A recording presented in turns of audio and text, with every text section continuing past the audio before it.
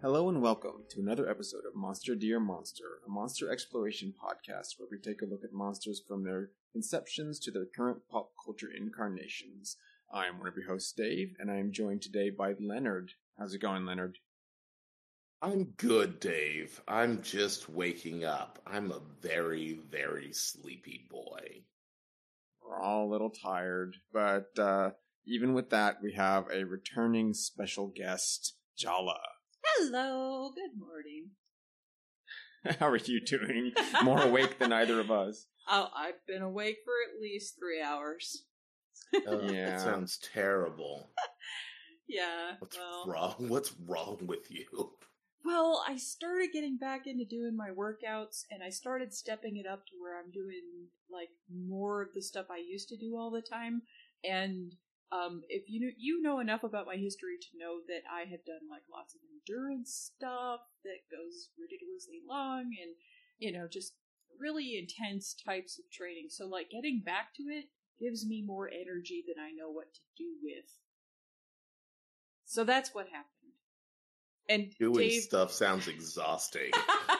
Dave does not understand it at all. He's just like, how does that give you more energy? I don't understand. No, I get it, but that still sounds exhausting. That's what I said.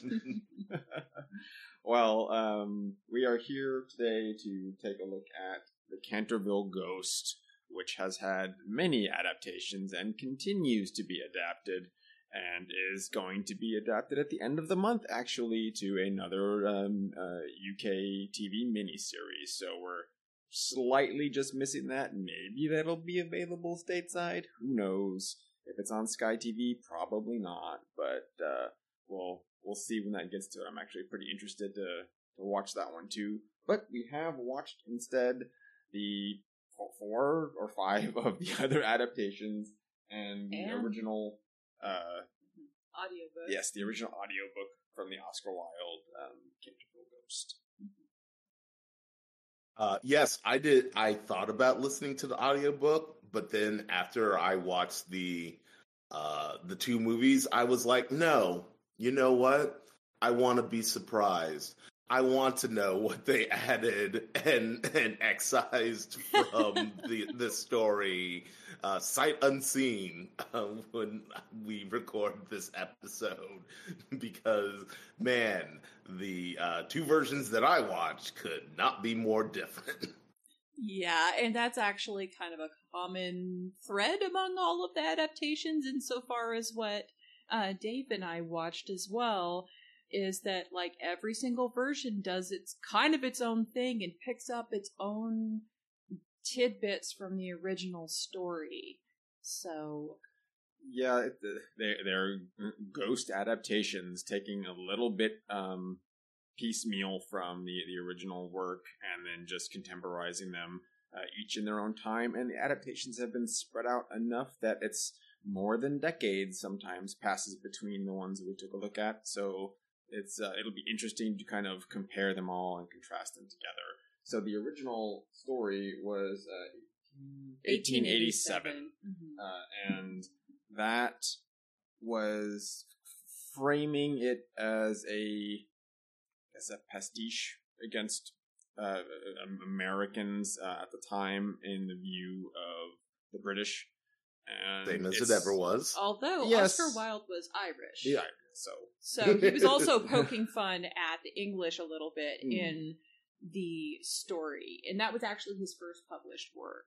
And it was super satire, over the top, like more so than some of his other works, like really kind of in your face with, direct layering of just stuff that's really, really funny. And I would definitely recommend folks listen to the Rupert Degas reading of the original story, because he does such a good performance that it's just hilarious. Absolutely hilarious. I cannot speak to any of the other audio versions. I know there's more than one.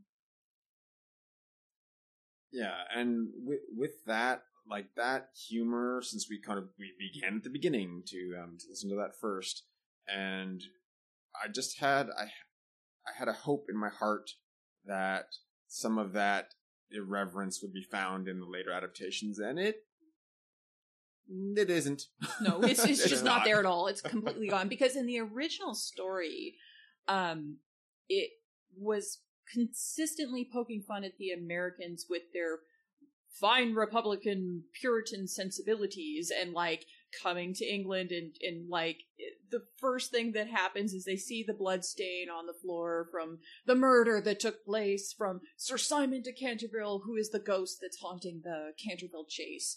And you know, one of the kids, because there's like 4 kids in the original book, is like, I'll use Pinkerton's cleaner to clean up the spot, and like goes and cleans it up with a particular product that it sounds like he's doing an ad for, and like that happens throughout the entire thing, where like, you know, the ghost is going through the halls rattling his chains, and then the father wakes up and goes, you really need to oil those. Here's this oiling product that I really recommend. It works really well, and blah, blah, blah, blah.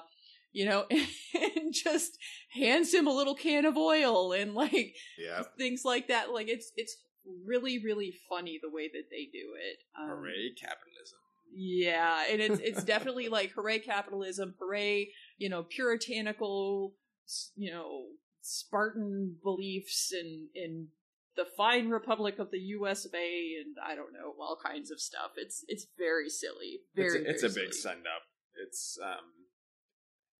even all these years later, it's like refreshing to kind of like encounter that and go, okay, I see what they're doing, and even in the decades to come, like there's still that space. There's ample space, really, to poke fun at Americans, and like let's go with that angle. It'll be great because it makes it international and enjoyable, and you can still kind of contrast the old spiritualism with practical values of modern science, and then they just don't do that, really. So it sort of made them disappointing in a way. Well, and then too, in the original book, the ghost, Sir Simon, he becomes afraid of the children who are just because there's 2 children in particular, the 2 youngest, who are twins, which I don't even think there's twins in like any of the other versions of this. No. You know, no. But like there's an older boy. He's the one who had the Pinkerton solution or whatever, and then there's the daughter Virginia. The older boy's name is Washington, because of course this is super over the top and all the names are like ridiculous. And then anyway, like the 2 twins are like the holy terrors, and they start like basically throwing stuff like nutshells into the hall, like caltrops and stuff, to like, you know, lay traps for the ghost. And Sir Simon is just completely vexed to where he's just scared to come out anymore, and so he uses the oil from the father to, like, you know, oil his chains in order so that way he could still do his haunting business, but like quietly, so he doesn't get the twins to come out and come after him. And so he becomes scared of the kids. He's scared of the kids. Right. He doesn't want to come out. And that's the funny part too, is that even this, you know, ancient ghost from a family curse of whatever, you know, like is scared of the humans, and it's really, really funny the way that they made it.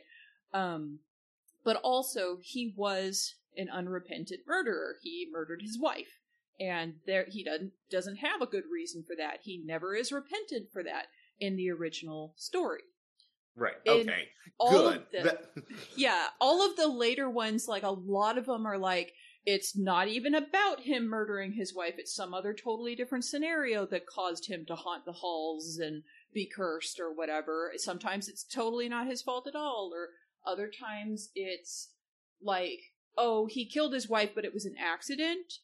Or, you know, oh, he was around and he tempted her, and then that's what made her have an accident that killed her and that's why he died or something like that. Like, it's, different than the original, because in the original it was just like, no, he's not really a sympathetic character at all. So no, it's that I think that idea of old aristocracy haunting us and haunting the country, yeah, and also being bad because they have everything and aren't willing to like let go of it, which is a literal read of what kind of is happening. Yeah. So that's now, go ahead. Oh, I was just going to say, now that sounds all fine and good. That sounds like proper satire. But let me present a counterpoint. Nev Campbell love story with a British Duke. Let's just remove all that unpleasantness and let's just add a love subplot. Oh, Nev Campbell. There are some love Okay. We're going to have to talk about it, Dave. The 1944. Oh, no. Okay, so the 1944 version, Hollywood version of this film was, of course, during like war era type stuff, where it's during World War II. The American troops are coming to Canterville Chase, and they're just like being, they're barracking. They're just like making camp there or whatever. It's a staging ground to go to France. Yes. And so, like, the little girl is actually a Canterville who is still in England. The Americans don't live there. They just are temporarily there. And the They're Americans... just occupying? Yes, they're occupying. And, like, the American soldiers end up, coming across this ghost. And then they're like, lunkheads and kind of goofy. But it's an entire platoon, so it's a lot. It's a lot of them. And, like, it's poking fun at them a little bit, but in the way that all of the media at that time would present, like American soldiers as being, kind of doofy, but also really lovable. Like lovable idiots, because you kind of have to be to volunteer. Well, yeah, you're going into a war where you're probably not going to be coming back. So that's who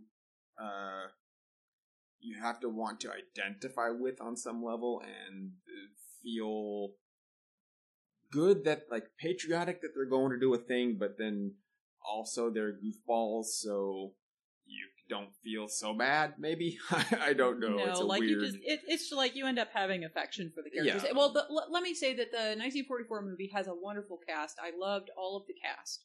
I love the performances in that movie. The script was all over the place.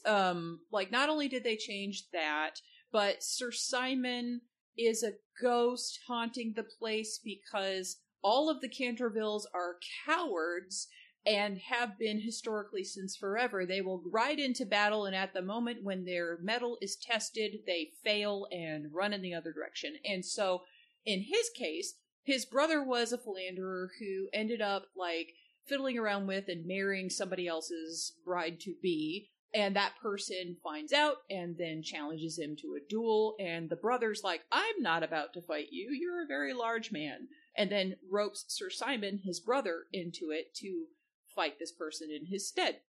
So then Simon has to go fight, for his brother's honor over something that his brother did that was dumb, and then he ends up, like, bailing in the middle of the battle, like, literally turns his horse and runs back to the castle. Then his father's like, well, you're a coward, you don't deserve to live, and ends up, like, walling him up in the castle, and that's how he dies, is because he didn't fight for his brother who stole somebody else's woman. And then ran away. Also. And then ran away, and that was his bad thing that he did, is he ran away. That sounds like that dad was just looking for an excuse to, like... Right. I'm just waiting. I got this corner over here that really just needs to be walled off. Really nice to have some screens he was for a very, while. like super traditional, and it came to the point where even the other lord that had challenged the duel in the first place, because he came in and he was like, we're searching for your son. He must be hiding because you guys are cowards. And then the father's like, no, there's no Canterville that's a coward.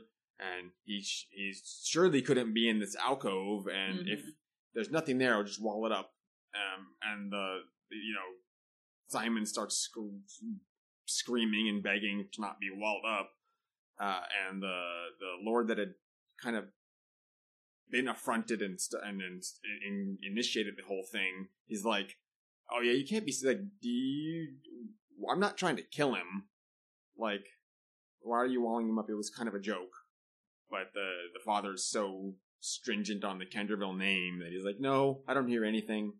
Yep. And it just, 300 years later, he's been haunting and terrorizing everybody. Mm-hmm. And so he ends up being scared of the platoon of soldiers who are, giving it right back to him in the good old boy American way or whatever. But, they did some crazy stuff where one of the people that's in the platoon happens to be vaguely related to the Cantervilles by, 0.00001% somewhere, and happens to have, a birthmark that only Cantervilles have, and that the whole thing to set the ghost free, in the original novel or whatever, or story, it was that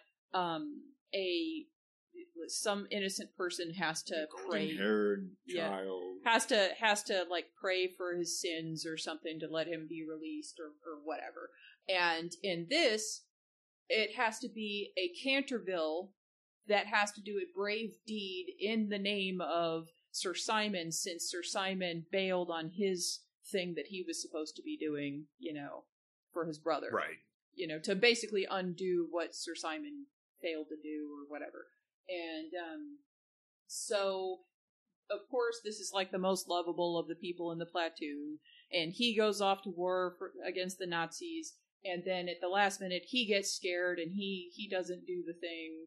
And then, anyway, I don't even know how it happened, but somehow a bomb that doesn't automatically go off got dropped next to Canterville Chase one day when he was kicked out of the Ranger Squad for not doing anything when he should have been holding his point. And, then the little girl goes over and is like, you've got to do something about this bomb, and then he's about to bail again because he's like, the Cantervilles, or something, he can't escape his bloodline of being a coward or whatever. And the little girl, goes up and kicks the bomb, which starts it ticking, and then he's forced to do something because the little girl done kicked the bomb. Yep. So, then he ends up doing some nonsense and driving a Jeep with it on the back of it because that's not going to jostle it and make it blow up. And gets it, to drive off of a cliff. He jumps out at the last minute, it drives off a cliff, and then it blows up at the bottom of a gorge or something. And that was his brave deed that he did that saved Sir Simon in that movie. But then at the very end, I'm like, okay, this is a weird plot that's all over the place, but I'll take it because this is the 40s, this is wartime, they're trying to be pro-America, okay, I can understand this, it's got a wonderful cast, great acting, okay, I can deal with this. And then at the very end, the little girl is like, sometimes you have to wait for things that you want. How old are you? And he's like, the soldier guy. And the soldier guy's like, why? And then she's like, I'm turning 7 in May. Yeah. Sometimes you have to wait for things that you want. And I'm like, oh, no, and that's how it ends. And it's like, yep. we could do without the small girl love plot out of nowhere. I mean, she's a very, very charming little girl, great acting. No, I didn't. I could have done without that whole scene. It's just a reverse Anakin Skywalker. He aged and Padme stayed the same. They put her in a stasis pod. They froze her in carbonite until he was almost done with his Jedi training, and then they thawed her out and were like, "Hey, look, no chemistry between you two. No feelings." So yeah, that's what they just need to freeze that little girl. No, they need to freeze. No, that's worse, Leonard. Look worse. Yeah, I know. I realize that. They need to freeze Cuffy. Yes. And Please wake him freeze up. Cuffy. Yeah. So anyway, that was how that one went, and like overall, I still like the movie, although it has like it sort of pokes fun at Americans, but again in that kind of oh, those lovable knuckleheads or whatever kind of way. Doesn't poke fun at any of the English people. The ghost does become afraid of the Americans who scared him, but like the whole reasoning behind why he was even a ghost in the first place, none of that is the same as the original story. But again, like it doesn't have to be a pure version of it for me to like it. So I think of the Right. movie versions that I watch, that's in some ways that one is maybe one of my favorite because it has like the most consistently good acting, I think. Yeah, So- and Richard Lawton was Sir Simon, and like Sir Patrick Stewart, just he brings a lot of gravitas to the role, and it's another. I think it's a case where it's a very well-known, high-paid actor in this role, and then they kind of just built things around him, but then the script itself wasn't great, so you get a lot of good performances, but the movie itself could just be like, take it or leave it. Like the little girl, she just stole every scene she's in. She was charming. Mm-hmm. So I mean, yeah, of that era, yeah, that makes sense that the little girl was charming. They were studio system loved their childish actresses. Mm-hmm.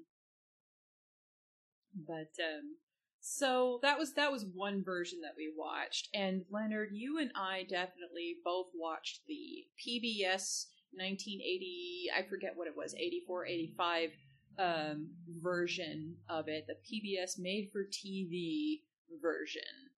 Yes, it was 85, so I Okay. was 3. Which yes, so that was ooh man, that was delightful. It was like it was the 80s reminder in like the worst way humanly possible. It was just like, oh, with the you'd called it when we were in the green room, you called it like Miami Vice looking father the figure. fact that's literally what he's wearing the first Yeah. time you see him. I was just like, oh man, and I was just like, oh mom, your hair, it's so big. Yes. Yeah, and in that version it's the two, the mother and the father, and then just the one kid, or no, there's two sons as well, 2 boys, Yeah. but they're not twins or anything, and then there's the daughter.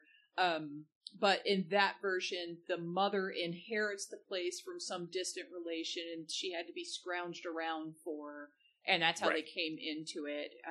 The other version of this movie that I watched when I was little was the 1986 movie, full-length movie, with Alyssa Milano in it.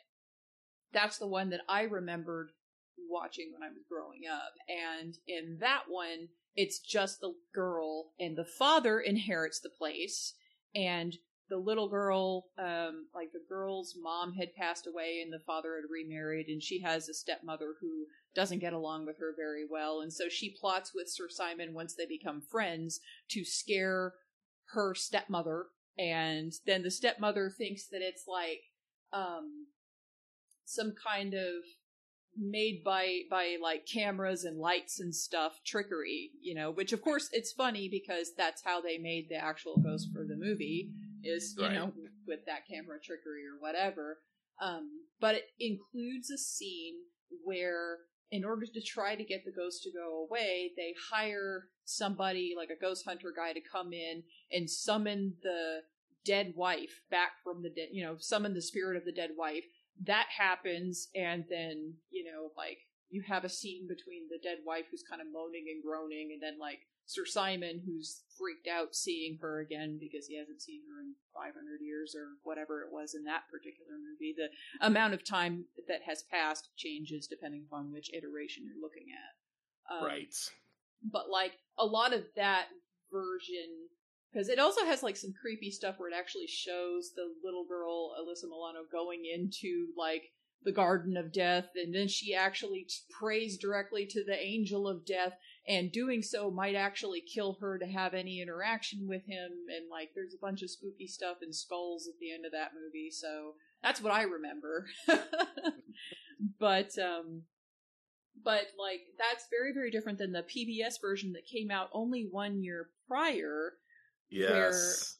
Where, like, I don't know, there's just a lot of small children and crappy canned pop music playing, and they're just dancing around. Like, how many times did that happen? And it's like a 50-minute movie, and like there's like at least 3 scenes with children bopping around to stupid music on a boombox. Yeah. There's the one scene where the little girl is watching her siblings and local children have fun, and then she pouts in a parlor.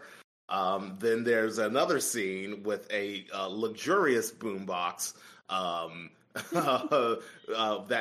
that features like 20 kids just dancing, even though the family's like well aware that their place is haunted, and it happens every night. They just decided to let kids stay over for the night. And so none of the parents are worried. It's in the middle of a storm. Not going to be a problem. They can go to the haunted manor and have a bopping party with the new kids on the block. I don't even know. Yeah. Well, and they also changed the rules, because in the PBS one, Sir Simon is the one that prays, and I'm like, that's not how this works. You never prayed? A window gently taps a little girl at the back of the head, and she falls over so dramatically that they have to call a doctor in to see her. She might die. Like, that's the level of drama that was being played up there. Yeah, for sure. Yeah. And the PBS movie is available on Amazon Prime for free, by the way. So if anybody is. Yeah. So like that's one that you can watch for free if you have Amazon Prime. But yeah, that one it has a cute little scene where Sir Simon is telling his story, which in that version of it he had because like in the original story, the ghost, when he leaves a little cask of jewels behind as a present for the little girl who helped him. And so like that was a present that she has. And by the way, she's 15 in the original story, and she has a little like guy that like is a little English boy who's like the Duke of somewhere that anyway he falls in love with her, and you know there's another character that's like her love interest that's another little boy that they end up getting married in that story and everything. But she's a lot older than a lot of the other versions portray her as. But okay. But there's like jewels involved in the original story. In the PBS, or not, is it PBS? Yes, is the PBS one where they've got the emerald. So like in that one, he's got a big emerald, and like he fell in love with his wife, madly in love with her. She just wanted the money, and so like he taunted her with it, and his sin was that he teased her about, tempted her and teased her about the jewel, and then she ended up like trying to find its hiding spot, climbs up on a chair right next to a bunch of swords. One of them falls off the wall and somehow manages to kill her. That's not how swords work on a wall that's like not very high up, but somehow, freak accident, it happened. And I don't know, Jala. I've seen the original Final Destination quite a few times, and I saw a butcher's knife fall out of a block into somebody's chest. I think that if you're looking for precious jewels, that it's totally possible for a sword to fall off of a wall. And like hit you with such velocity that it murders you outright and hits a vital part of your body, even though you're really close to the wall all the time. Yes. They just kept them real sharp. It's a working piece. Yeah. exactly. They have to you keep never them knew. fighting sharp. It's definitely it's not a wall hanger. not a wall hanging. Actual sword. And it's funny because in the 44 version, a sword falls off the wall, and it actually ends up injuring the foot of one of the soldiers. He's like, my foot! You know, what happened to your ghost bit foot? me. Yeah. Yeah, he thought the ghost bit him, and it was just like the sword that had fallen off the wall and happened to slice his foot. Yes, But- and he happened to be sleeping the opposite way of everybody else, where that would have been his face. Yeah. So that may have killed him, but it got his foot instead. Thankfully, because he was probably the best character, aside from Little Girl. Yeah. But so like it's kind of funny because the PBS version, even though it's like my least favorite version, actually pulls a lot of little details from prior versions of the Canterville ghost story, including like the original book, like pulling elements that weren't pulled in any of the other ones. But he doesn't get scared of anybody, you know, in Right. the He's PBS just version. annoyed. Yeah, he's just like irritated. And he's like, Yeah. I can't get rid of you. And I thought it was And really the family's funny. like, oh well. Yeah. Oh well, a ghost. Well, one of the lines that I really liked from that particular rendition was, you know, he's sitting there and he's irritated and he's grumbling on a chair. And then he says, the people of your century are so cruel and unfeeling. And that's... Yeah. it's kind Accurate. of... Yeah. Well, it's kind of... Dave and I had talked about it a little bit earlier this morning, but like some of the later versions, like the 80s versions and the 90s version, I think they just kind of feature more of that sense in filmmaking at that time of like people of our day and age enforcing their own will upon the unknowable.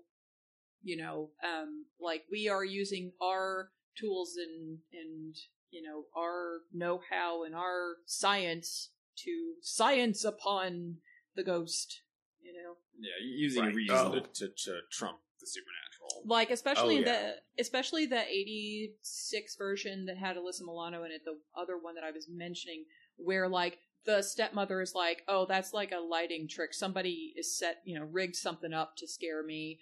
And then like they had the ghost hunter come in and like summon the spirit of the wife and whatever. So I mean, like, you know, that's obviously like people having agency against the ghost, but in a different way, because like the original story had the little kids having agency and somehow being able to trap the ghost, Yeah, and trick the ghost and things. They scared him with a fake ghost. They made a fake propped up ghost. like a sheets or something on a broom, and Oh, right. So it tricked him enough that he was like trying to talk to the ghost, going, "Did you see those frightening kids? We can band together, fellow spirit." Oh, I remember And that. It was kind of sad because then it ended up being a trick, Yeah, a false one. yeah. all right, well, that's good to know because that means that the Patrick Stewart one is also slightly more in line, a more accurate adaptation than because as you mentioned, unless I'm not cutting you off. Oh, no. Nope. Yes, the family moves instead of a a BMW with one trunk, like in the PBS version. They actually take a train and have luggage. The father is a physicist who's doing some work in England. And it is renting the castle because it's so cheap, and you know how us Americans are with money. So Nev Campbell is being Christina Ricci from Casper because this version came out a year after Casper, so she is sad. My friends are gone because I had to move for my dumb family. She is like roughly 15, so there we go. There's a check mark for that. She's miserable. The father is like, man, you know, it'll be fine here. Everything's cool. Everybody in the town is in on it. They know about the ghost. There was like one housekeeper in the PBS version, like the old cranky housekeeper, They turned that into like a couple where one's the chauffeur and the other one's the housekeeper. The chauffeur's the cranky one. And Sir Simon is sad, big sad, in his ghost pit that is underneath the library, and starts scaring the kids by shaking doors and everything like that. The father, of course, being a man of science, blames it all on Nev Campbell. You're not going to get us to move back and ruin all of our lives just because you're unhappy. And I'm like, man, you need to tone this down, dude. She, once again, because this is Casper, there's an elaborate mechanism to open a secret door that leads down to Sir Simon's crypt, involving like a fireplace and the book of the Canterville history that has a heart-shaped jewel that opens a mechanism and swings open a bookcase in the library. Somebody was playing a lot of Resident Evil right about then. Oh, God. man. It was literally like examine book. You found a heart-shaped jewel. Yeah. Place the heart-shaped jewel in the fireplace in the angel socket. You have discovered a secret entrance. That is literally what happens in this movie. Sir Simon actually has like force powers in this one. He can like wave his hand and actually affect people and things, which is kind of cool. So the parents don't see him when he makes his first appearance because they don't believe in ghosts, especially the father. So they can't see him, but the boys and Ginny, that's Nev Campbell, can see him. So she goes down and she's like, hey, you're real. I knew you were real. And he's like, get out. And she's like, oh, I'm scared. And then she has a meet cute with a British Duke. So that, once again, is taken from the story originally. Sir Simon's like, oh, love, my heart. And he's like, you tell him that you love him because you love him. And I'm like, they've like known each other for like 3.5 days, but whatever. Hey, that's the aristocracy. You don't get to like pick your partner. Yeah. It was nuts. I was like, I don't know how long they've been here, but this seems to be progressing really, really quickly. He's like, hey, and so the father's gonna ship her back because, the boys do actually do the fake ghost. They take some armor and then they put like some sheets over it, and it looks like Dr. Doom, which I thought was super funny. And Sir Simon does do the thing where he's like fellow Sir Kind Ghost, maybe we should team up and work together to scare these humans out, until he realizes that it's just trickery. So the father, because of all that, the father's like, okay, you win, Ginny. I'm just gonna ship you back to America. She's like, oh no, my heart, my love. And Patrick Stewart's like, well, if he can't see me, we should present me as a ghost that he does believe in. And so they decide to put on the father scene from Hamlet, because in this version, Sir Simon knew William Shakespeare. Because of course he did. There wasn't it in the PBS version that he was an actor in actual Shakespeare's company? That's right. Yes. Yeah, and then like as for the armor ties into the PBS version. Sir Simon is wearing the armor, gets tripped, right. And the one time he gets tripped up or whatever by the boys, has a tripwire at the top of the stairs and then has a giant sandbag or something filled with whatever that knocks him in the armor down the stairs. I'm like, you are lucky that wasn't actually a person, like a parent who happens to go downstairs for some water or something, and then like you just murdered your mother. Good job. But then, like, in the 44 version, the American soldiers are scolded for not getting enough sleep and whatever, and they're punished. And so they're like, we're going to take a picture of this ghost. And then they hid one of them in a suit of armor holding the camera so he could, like, take a picture when Sir Simon was walking around. So, like the armor is in a lot of versions, actually. Yeah, and it's in the original book where Sir Simon's trying to scare the kids, but he can't fit into his old armor because he's just not the same size he was as a sprightly young man that wore that armor. And also it's very, very heavy, and he's very old and tired, yes. So he just can't walk around in the armor. It takes too much energy. So anyway, as you were saying, yes. They put it's the father appears to Hamlet to talk about his murder scene, where Nev Campbell plays Hamlet, and Sir Simon plays the ghost, and they do it in front of the family. Everybody sees it.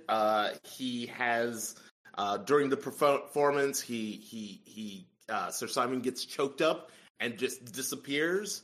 And the father's like, haha, it's a good thing. Wow, that was a lot of work to pull a practical joke. And I'm like, dude, it just performed Hamlet for you. Why are you being such a dick all time in this movie? Like, it was actually decent. Like, sure, don't believe it was a ghost, but, like, don't, like, poo-poo your daughter because she put on a performance for the entire family.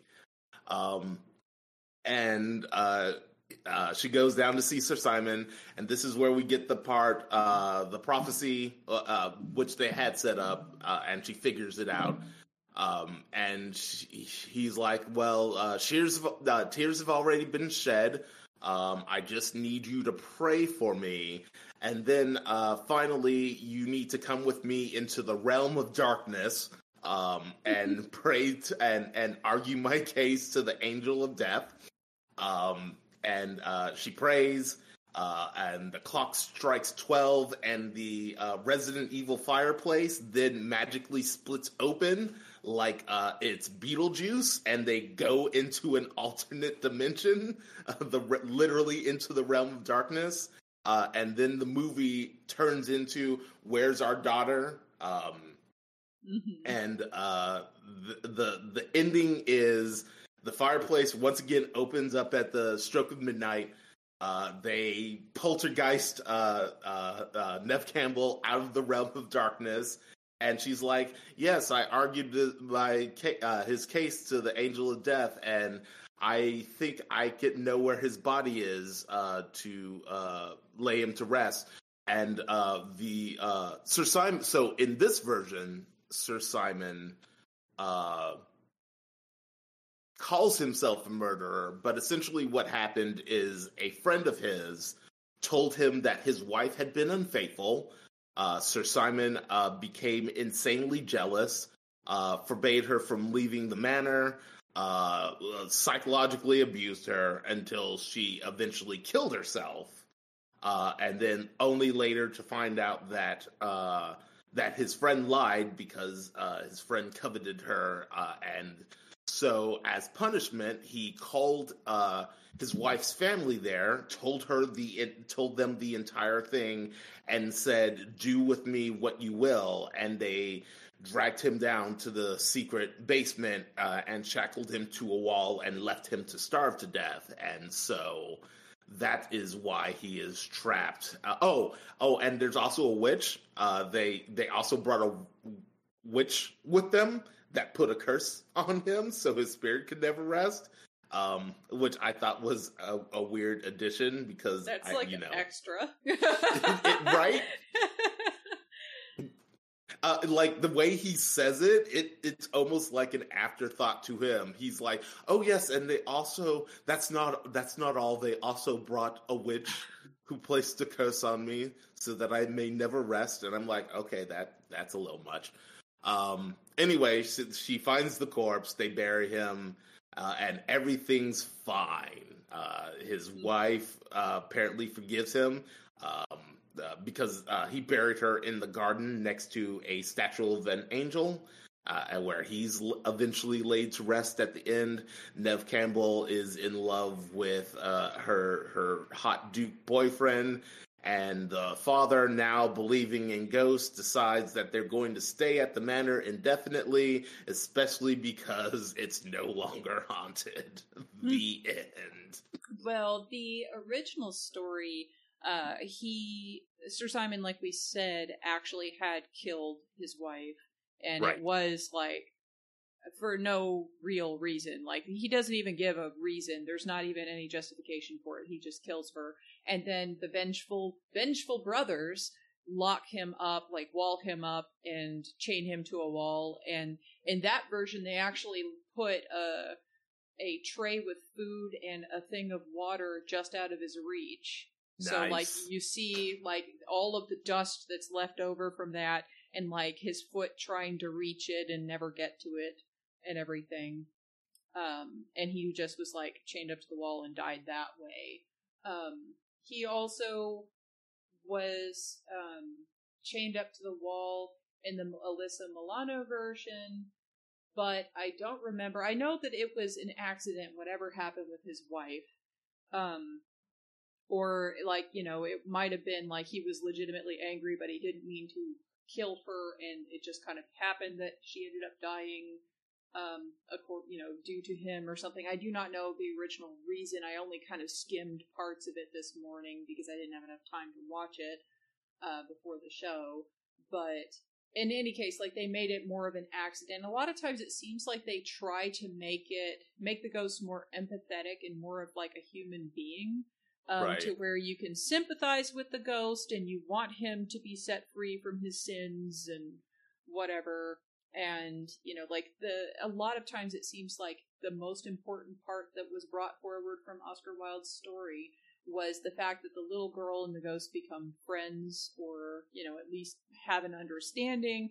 In the original book, I don't think it's so much that they have, like, oh, this great bond of friendship, but, like, a lot of times that's how it ends up getting played up, and then it ends up in many versions being a kids movie. Like, Yeah. and it's like, to make it a kids movie, they have to make it nicer, you know. So, like, he didn't really mean to kill her, although he did do something wrong, and whatever. Like, you know, the friendship between the ghost and the girl is the big deal. So. I wish that they would actually just do a version where he's like, yeah, I killed her. Yeah, like, I don't even want to talk about it. Don't want to get into motivation, but yeah, I did. That's why I'm here. That's why I'm stuck. Which is what the book. He was going, yeah, I killed her. yeah, I killed It's her. like, yeah, I didn't. I may have deserved what I got, but you know, here we are. And what the original book does, and the 1944 continues, is that Sir Simon was like he had a penchant for theatrics, and over the course of the years he was haunting and actually Made characters. he like invented or used local legends, and dressed himself up as different personas to be different ghosts. Keep it fresh. Yeah. Although as he also ended up killing quite a few people. Like, they killed themselves, but he drove them to like suicide. Mhm. Right. Several people. And the later versions like kind of leave that alone for the most part. Yeah, they're always like, like the Patrick Stewart one was like, oh, the poor woman's still in the asylum, and I'm like, all right, that means that somebody died in the original story. Yep. Many people. Many people died over the years, and he like prides himself on his kill count, basically. Yeah, he was like, yes, and I think what's great is they're very like comic booky names. It's like Horus the Headless. You know, all the names are like alliteration. Of the ghosts, all of his different Right. ghosts, ghost forms. So, yeah, for Yeah, sure. there's a part where Patrick's. One of the things that I wanted to mention is that this story just seems like proto Beetlejuice to me. Like, just based on the the mechanics of the haunting. I'm like, oh, so it's kind of like Beetlejuice, but without Beetlejuice, without that antagonistic element. Because it's just, oh man, this is my castle, and I'm gonna scare anyone out. So there's a point where in the Patrick Stewart version where he's like really upset with the family. So he's like, okay, so this is what I'm going to do. I'm going to scare the parents first, and then I'm going to go into the boys' room, and I'm going to stab myself repeatedly in the throat. And I'm just like, oh man, this one is actually significantly more like Beetlejuice, because when he said I'm gonna stab myself in the throat, I just kept thinking of that scene in Beetlejuice where Gina Davis is hanging in the closet and she rips her face off, and I'm like, they can't see you.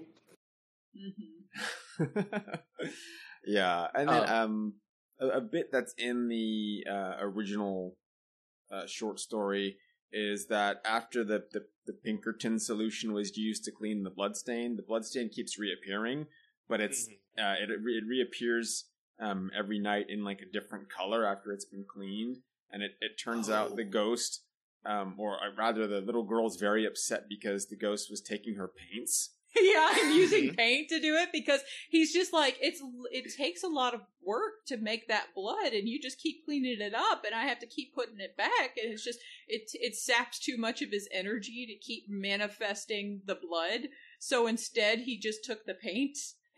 They were like, one day it's green. He was like, blood could be green, it's very theatrical. We've got blue blood in England. Yes, the bluest of blood.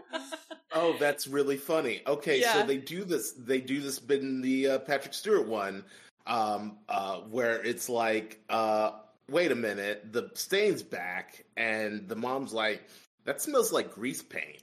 And then she cleans it up, and then it reappears, but it's just green. And she's like, no, this is definitely grease paint. So they just blame Nev Campbell for it. And she's like, hey, why are you using my paints to make your blood spot? And he's like, and he does it takes a lot of energy to manifest this blood. So that's also nice to know that carried over from the original. Yeah, it sounds like the Patrick Stewart version, although of course it's modernized and therefore changed in lots of respects, sounds like it is kind of more accurate to the story than several of the other iterations. I'll tell you one that's not at all accurate to that original story. Oh boy. The Bollywood version, Bhootnath, yes. Which translates into Ghost Nath. And the name of the ghost is... his last name is Nath. I forget what his first name was. Oh, it's like Iskandar or something. I don't know, but either way, I forgot. Like, we watched it once, and he said his name one time. So, Dave will furiously Google while I tell you a little bit about the Bollywood version. So, in the Bollywood version, you've got a family. It is the mom, the dad, and a little boy. There are no other children. The father works as the chief engineer on a cruise line, and his company has set them up in the Nath Villa in Goa, and that is where they end up staying. And his name was Kailash. Kailash was his name. Kailash Nath was the ghost's name.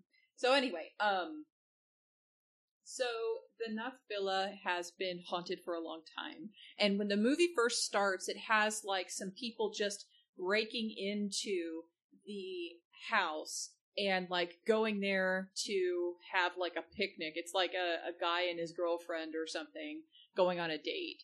And it starts out with the way the cinematography is, the way the music is. It was like super horror. It was like, oh man, this is going to be scary. Oh, cool. I want to see this version of this movie. But it's Bollywood. It can't really be a horror movie. I mean, they're going to bust out into song at some point. I don't know what's going to happen. Well, it's only a horror movie for about, 10 minutes? I don't even know if it made it 10 minutes. Yeah, it's just like the prologue. It's just the beginning, and it's actually creepy, actually kind of scary, the way that he spooks the people and gets them out of the house. But in that version, the ghost never hurts anybody and doesn't drive them to madness or drive them to hurt themselves. He just wants them to go away. He wants them out of the house, and that's all he wants, because it's his house. And this family ends up staying there, and like the little boy, like the father goes off on the cruise ship to work, so he's absent the entire movie except for the very end.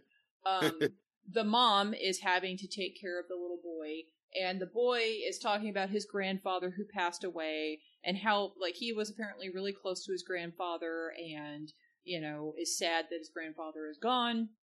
And the mom is like, oh, he's not really gone. He's a star. We'll send an angel, he's there with you, always watching over you or whatever. There aren't such things as ghosts, but there are angels. And so... And angels look like your grandpa. Yeah, yeah, and she even says something like that. Yeah, she's like, you'll know the angel because it looks like your grandpa. Yeah. And so, like, the little boy is just in this house, and he sneaks down to go get some ice cream in the middle of the night one night, and then the ghost appears, and he's just like, oh, you're an angel, because this ghost looks like an older man. Yeah. And looks so like Grandpa. Yeah, he looks like Grandpa, and so he's like, you're my angel. Okay, hi, angel, and all this other mess, and like ends up like arguing with the ghost. Like at first the ghost is trying to scare him, and then like he just screams right back at the ghost. He's like, don't scream too loud, you're gonna wake my mom. And we're gonna get in trouble for having ice cream. Yeah, that kind of thing. And so like eventually they end up becoming friends. And the ghost originally looks kind of creepy and scary because he's dirty, he's unwashed, he's got long fingernails, his eyes are bloodshot. But like the little boy, over the course of the time that they end up becoming friends, like ends up clipping his nails for him. Like, come here, give me your nails. They're so nasty, like, and brush your teeth, and all this other mess, and gets him to clean up to where he looks like just a grandpa. And Yeah. And, like, the ghost is just attached to him because, of course, automatically when he's attached to this little boy that, like, he's got a grandson somewhere that this little boy reminds him of, And what I figured when I was watching was, okay, so he's in the house and he's, haunting it or whatever because he accidentally killed his grandson is probably going to be the story here. But no, that's not the story at all. Basically... the whole thing goes in a bunch of different directions. The weird thing about it is that the directing style changes like 5 times. The script kind of goes in a bunch of different places, and then the musical numbers for Bollywood are not good. I was surprised. I was like, I don't know how to feel about any of these songs. I don't like the songs, and I love the songs in some of the other Bollywood stuff I've seen. Yeah, it's usually a decade or two kind of behind global trends. So this one's riffing specifically on like Michael Jackson's Bad, and a couple of you're like, well, this is 2008. Oh, okay, we're going to 88. Let's do. And like seeing all the kids dressed like little homies was funny, but then like when the old ghost man is like, I do the hip hop like nobody can, and he's rapping. I'm like, wow. It was a lot. It was a lot. It was still very cute. It was a cute movie. Like, the boy is supposed to be mischievous. Okay, they talk about what a little devil he is. But they made a song about it. They made a song about it, but like he's not mischievous at all. Like he's maybe a little bit, but like not intentionally. Like he had some disappearing ink and he was gonna throw it at one of the aides, and then like the principal happened to walk by right about then, and then like a rival boy in his class swapped out the disappearing ink for actual ink, and so when the little boy went to try to use the disappearing ink, it didn't disappear, and he got in trouble because the other boy put the actual ink in there. And the principal was like the scene from what's that movie with the blue guy? I'll think of it later. Doesn't matter. But not Blank Check. I don't know. It's a Frankie Muniz movie. Anyway, one man gets the blue water from like airplane toilets. Oh, he got it all over him, so he was blue. Oh, but anyway. Okay, well, because this feels like that. It's like Aladdin or something. Like it's a weird relationship between like the kid and the ghost. It's that kind of like they're playing practical jokes on people together. But like they're not really, bad. No, nobody gets hurt kind of jokes. It's just nothing's like terrible. It's just cute. Yeah. But it was funny because it's not a boarding school, it's like the local school, but the mother had to go take her son there so he can have an education while they're on it's not vacation, but they're just on the island that was the closest place, I guess, for the cruise to start from, because her husband's an engineer on the cruise line, and she introduces her son to the principal, and she's like, both parents are saying that the kid is like a kind of terror, but in a loving way. They're just saying, "Oh, you can't." He's like a Dennis the Menace is like how they're like telling the teachers and the principal, like he's a little terror, no one's prepared for Banku in this school, and it's like, but he's not. Yeah, he's not. He's actually not. But then, so the actual story of why the ghost is in this villa in Goa is because this man lived there with his wife, and they had one son, and the son went off to America to study, but then ended up settling over there and staying abroad and becoming some kind of successful, I don't know what, business person. Magnate or something. Yeah, some kind of thing. Land. And so he was gone. The parents are, sad and mourning because they are waiting for their son to come home and visit, and he doesn't come. The mother passes away waiting for her son to come, and he doesn't come until after she's already gone, and like they're having like a memorial service or whatever, and the father, who is the ghost, gets so mad at the son for not coming. Like, the son sends money home, but doesn't himself come home. And, like, the two of them just don't understand each other at all. The father is like, you need to stay here with your wife and your child, my grandson, and you need to, like, live here with me.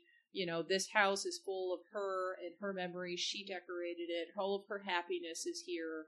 You need to be here with your family. And he's like, you don't understand. I have a life in America. And they get into a big fight about it. And at one point, the son wants to sell the house. I don't know how he can do this when it should be the father's house. The father's still alive. He's right there. But the father cuts him off and stops him from selling the house. And then, the son is like, come with us to America, and he's like, I'm not going. This is where your mom, made everything. This is our place is here, and then, like, that's it. I don't know. They up and leave, and then he turns to, like, go and kind of chase after them and, like, talk to them, but then ends up tripping and falling down the stairs, and he dies in the house, calling for his son. Who's, like, the son's driving away, and he just didn't hear him. And, like, at the end of the movie, they make it sound like he had heard his father calling for him and drove away anyway, and then his father had just died in the house, and, like, that's why his spirit has been there. And the son doesn't look like he's all that much older, so this ghost hasn't been in this house for, like, generations or anything. It's the son is still alive. He comes back at the end of the movie. Yeah, it's maybe been, I don't know, 5 years, maybe. I don't know. I have no idea. There's not like a time specified, but everybody knows that the place is haunted and whatever. And I don't know how the ghost, can get dirty fingernails and look all disheveled and stuff. I would imagine that a ghost should theoretically look like how they did in life or at the time of their death at least. But in this one, he, He's depressed.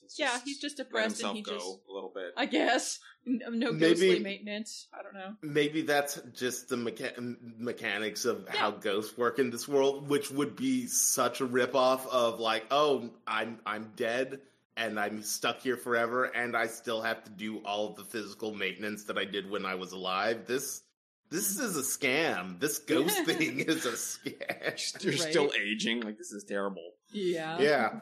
But I'm like, where are those shadows from Patrick Swayze's ghost? I'll let you take me down to the netherworld to not have to constantly wash my face every day. Yeah. Well, the best part is his suit became frayed. His nails are like nasty, and he's kind of dirty, and his hair is mussed. But his beard is perfectly the whole maintained movie. because Oh, yeah. this actor, it's probably part of his Was agreement not- where they can't touch the beard because it Yeah. looks like every promotional shot or just the actor has that very that's his calling card is this white goatee. Mm-hmm. Yeah, but like, Yeah. and he has like all the sides are shaved, like it doesn't get grizzled anywhere No, else. It's just no, he's perfectly clean. Yeah. Clean cut. Yeah. Well, anyway, so yeah, and like what happens to resolve everything here? Like, okay, so this is the movie where the ghost and the kid's relationship is super emphasized, and like, you know, to the point that the little boy gets hurt and then the ghost goes to the hospital. I'm like, he can do that? You know, like, and he goes Yeah, to right. the school, he follows the kid to school and, you know, watches the kid and gives him encouraging, you know, words and stuff during his athletic, you know, field day. Yeah, and it's he doesn't that was use like his my favorite part. Yeah, he doesn't use his powers because like the little kid's like, use your powers and let me win this, you know, match against my rival. And he says, no, you need to do this with your own hard work. You can do it. And then the boy does. He does, and he wins like a bicycle or something. But like, you know, the ghost gives him a pep talk and, you know, tells him, I believe in you kind of stuff. And then the boy goes and does the thing. And, you know, like, again, like when the little boy gets hurt, he goes and is at the hospital trying to talk to the doctor, but nobody but the little boy can see him because nobody else believes he's there. When the mom believes in him, suddenly she can see him once, and then like not again after that. Yeah. So, and then like they end up holding a post-mortem, you know, memorial for his soul or something to pray for his salvation, and it's supposed to be done by the son, but the son is off somewhere. So the little boy, Banku, does the ceremony.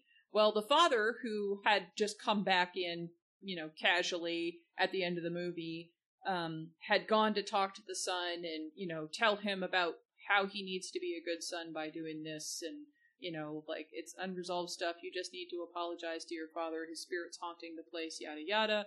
The son's solution is, I'm just going to tear down the villa and then I'm just going to sell the land because if there's no house, he can't haunt it.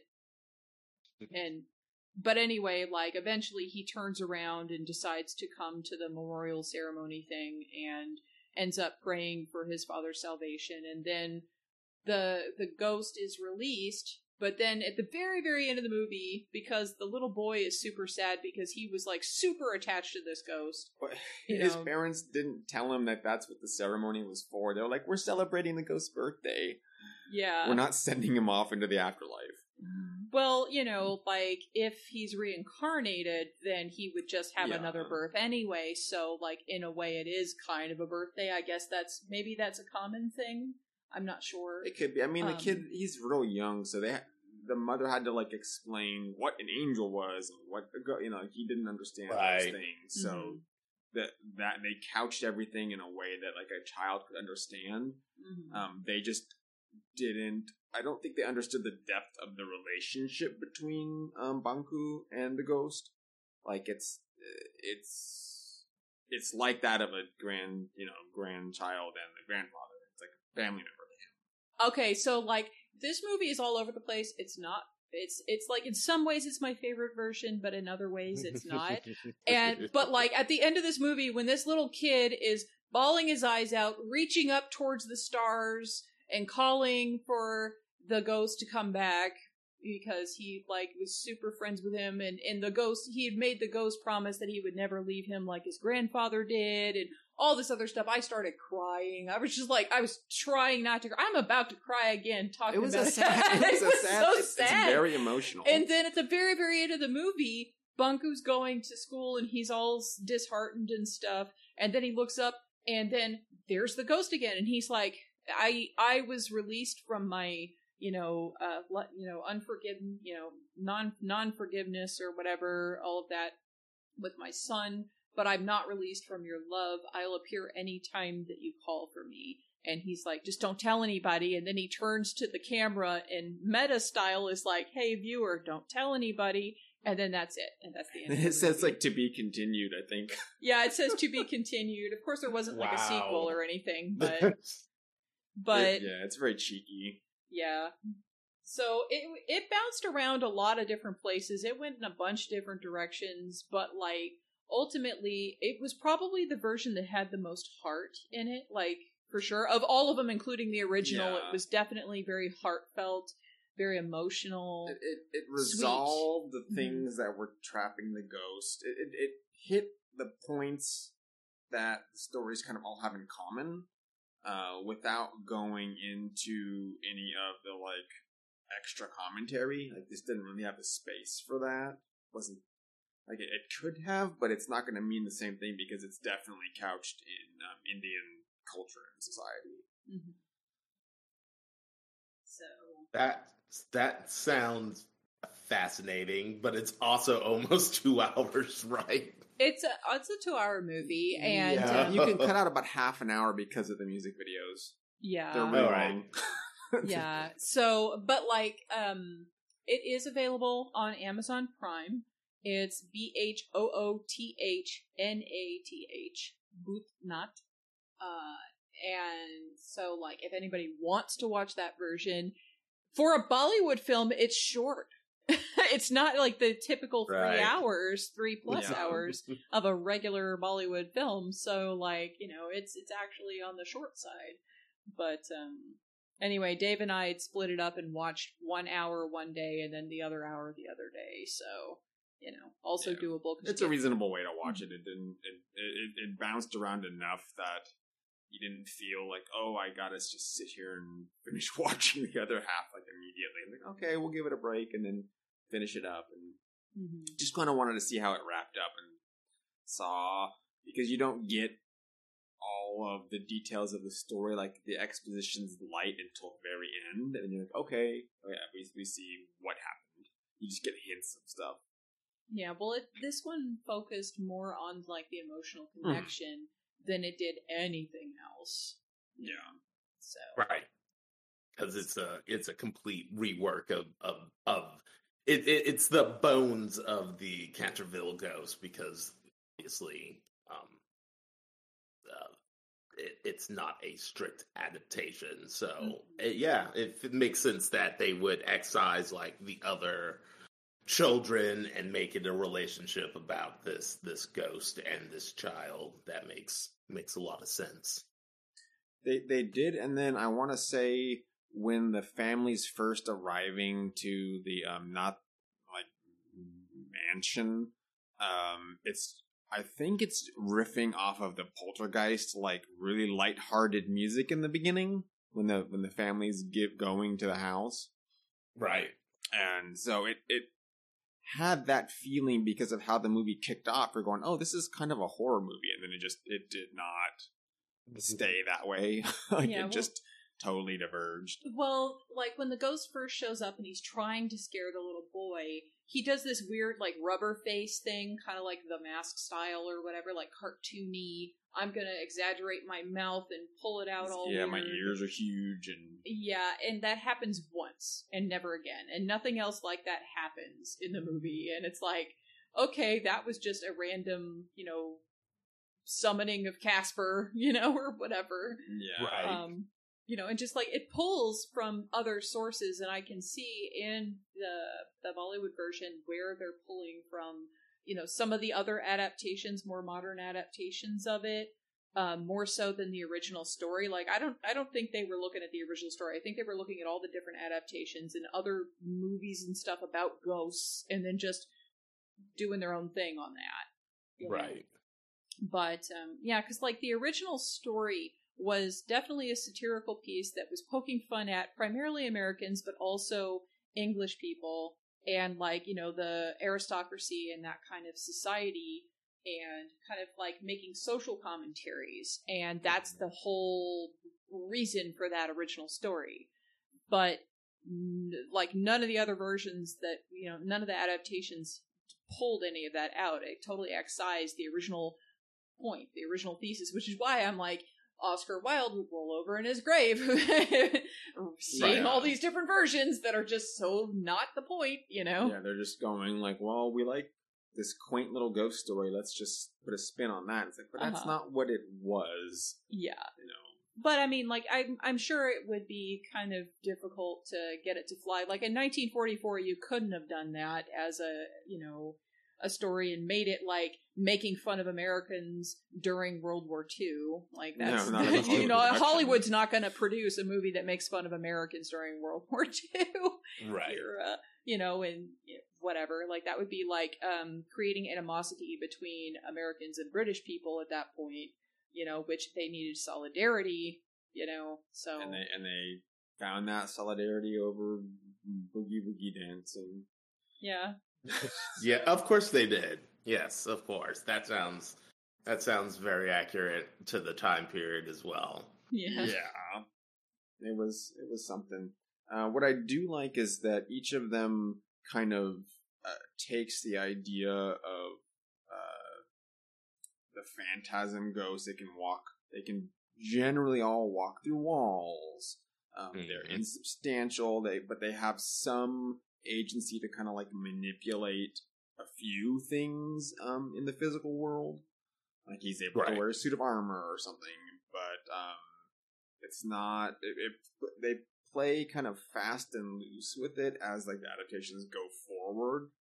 Like I feel like they don't focus on that as much. The 44 version did a really good job of Sir Simon, because he's like startled by the GIs and like just trying to, he's cursed, so he has to haunt the place. He's like, the book brings that into focus too. It's like Tuesdays and Wednesdays he has to scream from a parapet, you know. He has a schedule, a haunting schedule.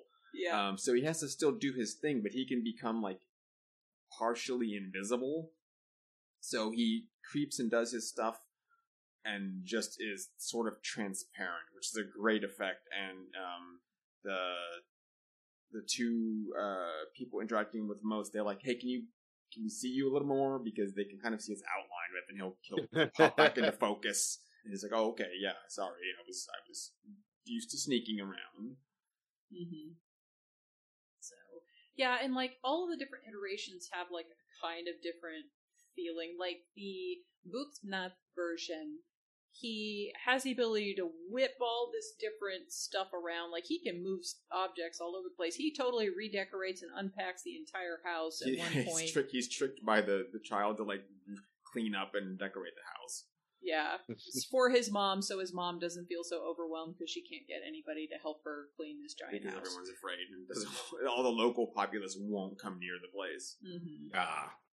And so, you know, he does that kind of thing, but also he's sort of like a zombie because, like, you know, he's got like a physical body and he can grab the hand of and, you know, wrap his arms around the little boy, and like he's very physical, has a physical body when he's you know, around the boy. Yeah, it's like a mental state. Like he has to be in the moment. Yeah, because if he's thinking about the past, he can't move himself as much. Yeah, like he tries to reach out his hand to save the little boy from falling down the stairs and hurting himself, and you know reaches out, but the little boy's hand swishes through his hand. Like he's incorporeal at that point. So. Yeah. And you realize later that he can't do anything because that's the way he died. Like, it's that exact place. So he's just, the trauma of it's too much and he can't, I guess, maybe maintain his physical form. Mm-hmm. And then, like, there's other versions where the ghost will dance with the little girl or something and has, like, a body to the point where, like, when he's dancing with the little girl in the PBS version, she's like, your hand's really cold, and he's like, sorry, you know? Right. And so he's got enough of a body that she feels cold and she can place her hand on him and things like that. So, like, there are a few places where he does have a corporeal body, depending upon, you know, situation and everything. Yeah, and he's not, it feels like, I think in the original, he's confined to the chase, but in the 44 version, Sir Simon runs to, like, across the channel, and he's in wherever they're at in Europe, following the battle to go encourage his great grandson nephew, yes, to not be a coward. And he's like, yeah, he just went over to the front. He went to the front line and then just ran back. Yeah, and then you get the same thing with Hudnath, where he's like, you can just go wherever. He goes just continue. He just school. Like prefers to be at the house. How else can he keep people away? Yeah. If he's not there, someone could sneak in and live in his house. Yeah.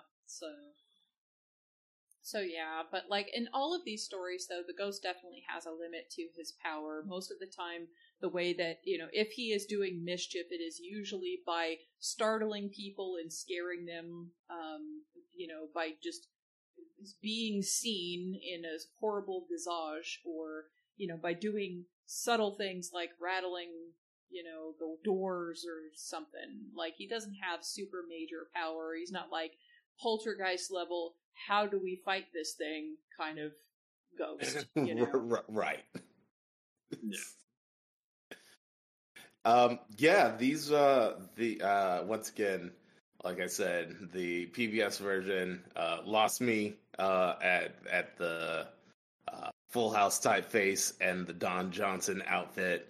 But it's fine. I mean, once again, other than the fact that it's so 80s that it's painful for me to re-witness. Like, because it's not that rose tinted glasses 80s, it's that ugly raw 80s, like It really was. And I'm like, oh man, this is really unbelievably hard to look at, but it's also very compelling. And it's so brief because, once again, it's not even an hour. You know, but it's the jest. It's like a fine jumping off point, I think. To test your feet, see if this is a story that you want to invest any more time into. I think that the Patrick Stewart, Neve Campbell one is fine, other than, like, the father being, like, literally, like, one of the worst characters. It also doesn't help that the father's actor is really uncharismatic. Like, I think that the character could have worked if the father had been at least remotely charming, but, like, literally from the moment he's like, oh, this Neve Campbell's trying to ruin my career and get us to go back to America, he's, like, completely intolerable as a human being, until he's like, oh no, the ghost took my daughter. If anything happens to her, I'll never forgive myself. And I was just, he said that, he said, if anything happens to her, I'll never forgive myself. And I said, even if she's okay, you really shouldn't forgive yourself, because you were kind of a dick this entire movie. But I'm fascinated by all the various adaptations of this story, and all the weird changes that they decide to make for it. It seems like a really elastic piece of fiction that I had never encountered before now. Well, I would definitely, if you're in for any more variations of this, I would recommend taking a look at the Rupert Dega audiobook. That is so hilarious. And I think that version is probably my favorite, because even if you're reading the physical book, it's not the same as having this brilliant actor portray all of the characters and do the voices, because he has voices for everybody, and Right.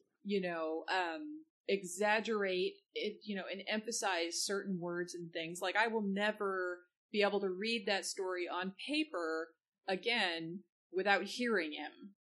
I would definitely recommend that version if you want to hear the original. And it only takes about like an hour and a half, maybe? Is it even an hour? I don't even think it was that long. Maybe it was less read than that. pretty Maybe quickly. it was an hour. So if you're just reading the two parts of the short story, it's like it won't take that long to read it. Mm-mm. But the audio adds so much more to it. Mm-hmm. And yeah, I think it's it's somewhere around an hour. Yeah. So that one is definitely a high recommend for me. There are Russian, Czech, other versions, German versions of this same story. There have been operas and play renditions and all different kinds of stuff. It's been referenced in a bunch of different songs, including just like straight up the themes of certain albums from certain European metal bands or whatever.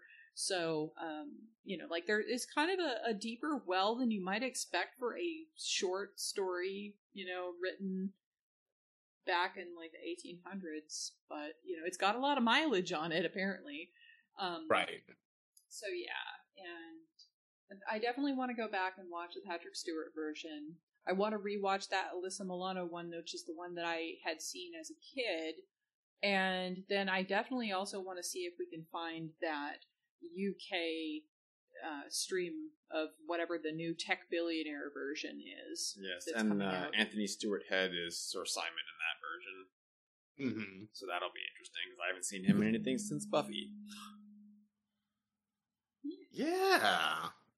But I'd originally suggested this story because I had vaguely remembered the 80s movie that I'd seen, as well as, listening to the very, very funny version of, the audio rendition of it. And I was just like, well, I'm pretty sure they haven't done a spin on Ghosts quite like this before. That's kind of packed with a bunch of different, because even within just those two versions, they're different versions of the same story. And I'm like, I bet if we dig around and look at some of these other versions, they're going to be, way different as well. And I'm just kind of interested to see what all is happening. And it's paid off. Like, there's quite a lot of variety out there. So. Yeah, ghosts are something we really haven't, I guess, kind of like zombies, we just stayed away from because it was just so heavy in the mainstream for the last 30 years, particularly zombies. It's been a little too much. But ghosts, there's such a variety, and we've taken a look at a few different things, and generally what's been most interesting are the ghost tales outside of like American popular culture. It just hits like very samey kind of feeling after a while. We had to sort of twist.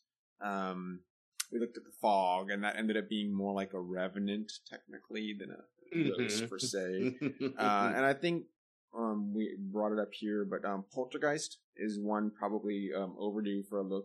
But then I was also thinking of 13 Ghosts, or the original and the remake, but using the kind of the contrast between what those are doing and that idea of trying to bring in science into the picture.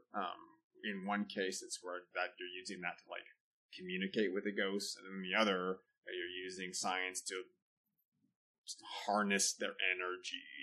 So that's definitely very specific. Yeah. Although, it could be interesting to do the two Dark Castle remakes, the House on Haunted Hill and 13 Ghosts. I feel like interested we in did House on revisiting Haunted those. Hill. Did we? Or that might have been before. It could have been. Before I'd times have to before look at me. the archives. Yes. It's been a few years now, before so Leonard. Before I manifested on this plane. Yeah. No, I feel we did, because that had what is his name? It's the Wilson. One of the Wilson brothers. Oh, you're thinking of the Haunting of Hill House remake. Oh, okay. Yes. So that's what it was. Okay. Yeah, that has one of my favorite cinematic deaths of all time, where a wolf's head bites off Owen Wilson's head. Yeah. Okay. So we didn't do the Haunting of Hill. No. House on Haunted Hill. House on Haunted Hill, because that one has Jeffrey Rush, and Famke Janssen, and Chris Kattan, and Taye Diggs, and Lisa Loeb has a cameo in it, and I don't know why I remember all of that. Yeah, Leonard.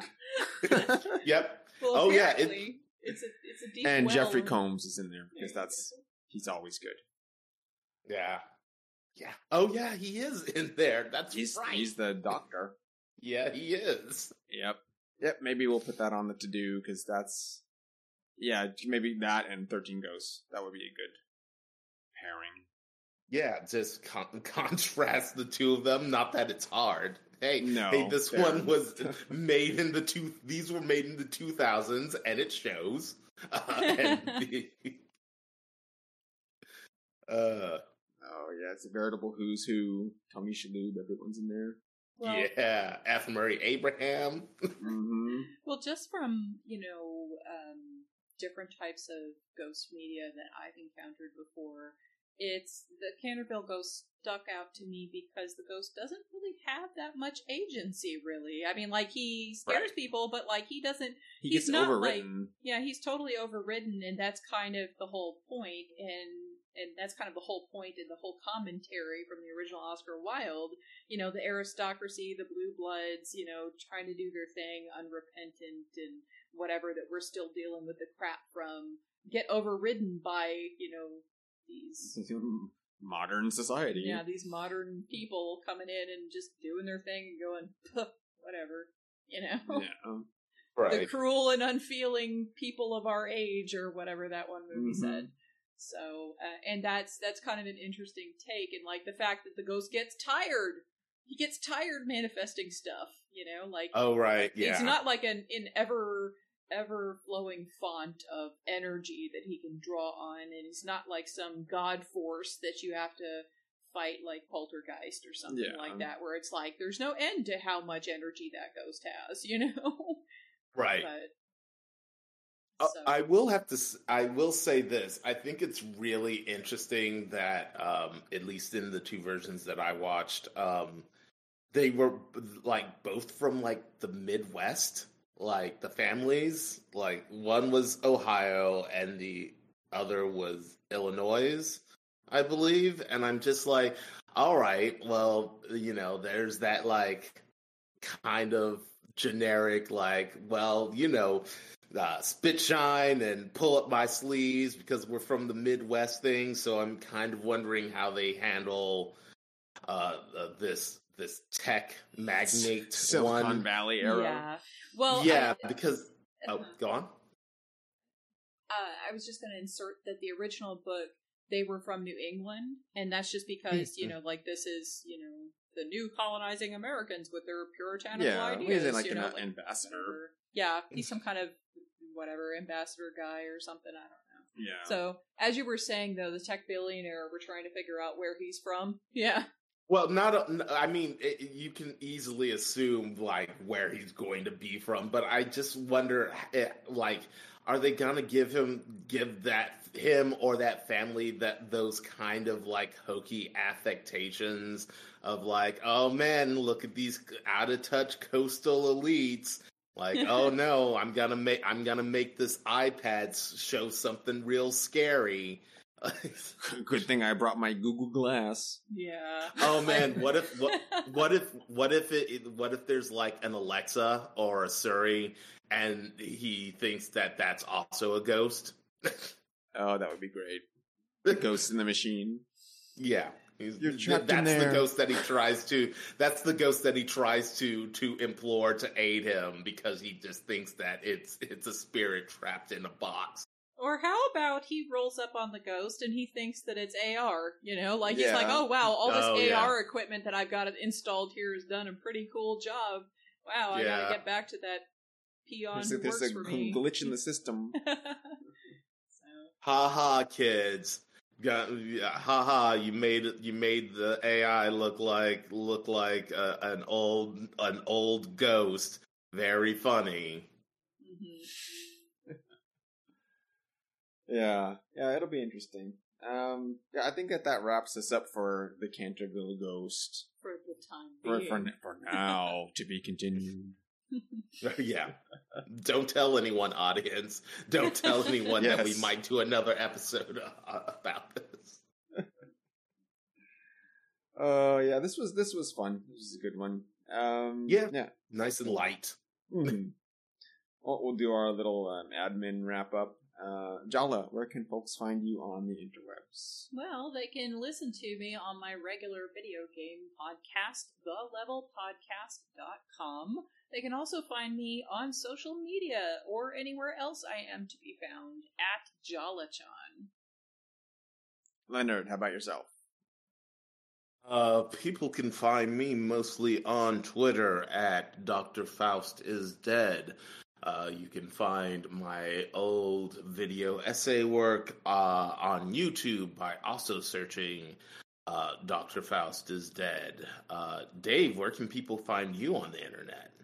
They can find me on Twitter at Sentinot_plus. It will be in the show notes. You can find the podcast at Mon_D Monster on Twitter. And then our back archives and this current episode are at monsterdeer.monster. Our wayward co-host Cameron, you can find him exclusively on Twitter. He has some cat pictures and some pet stuff.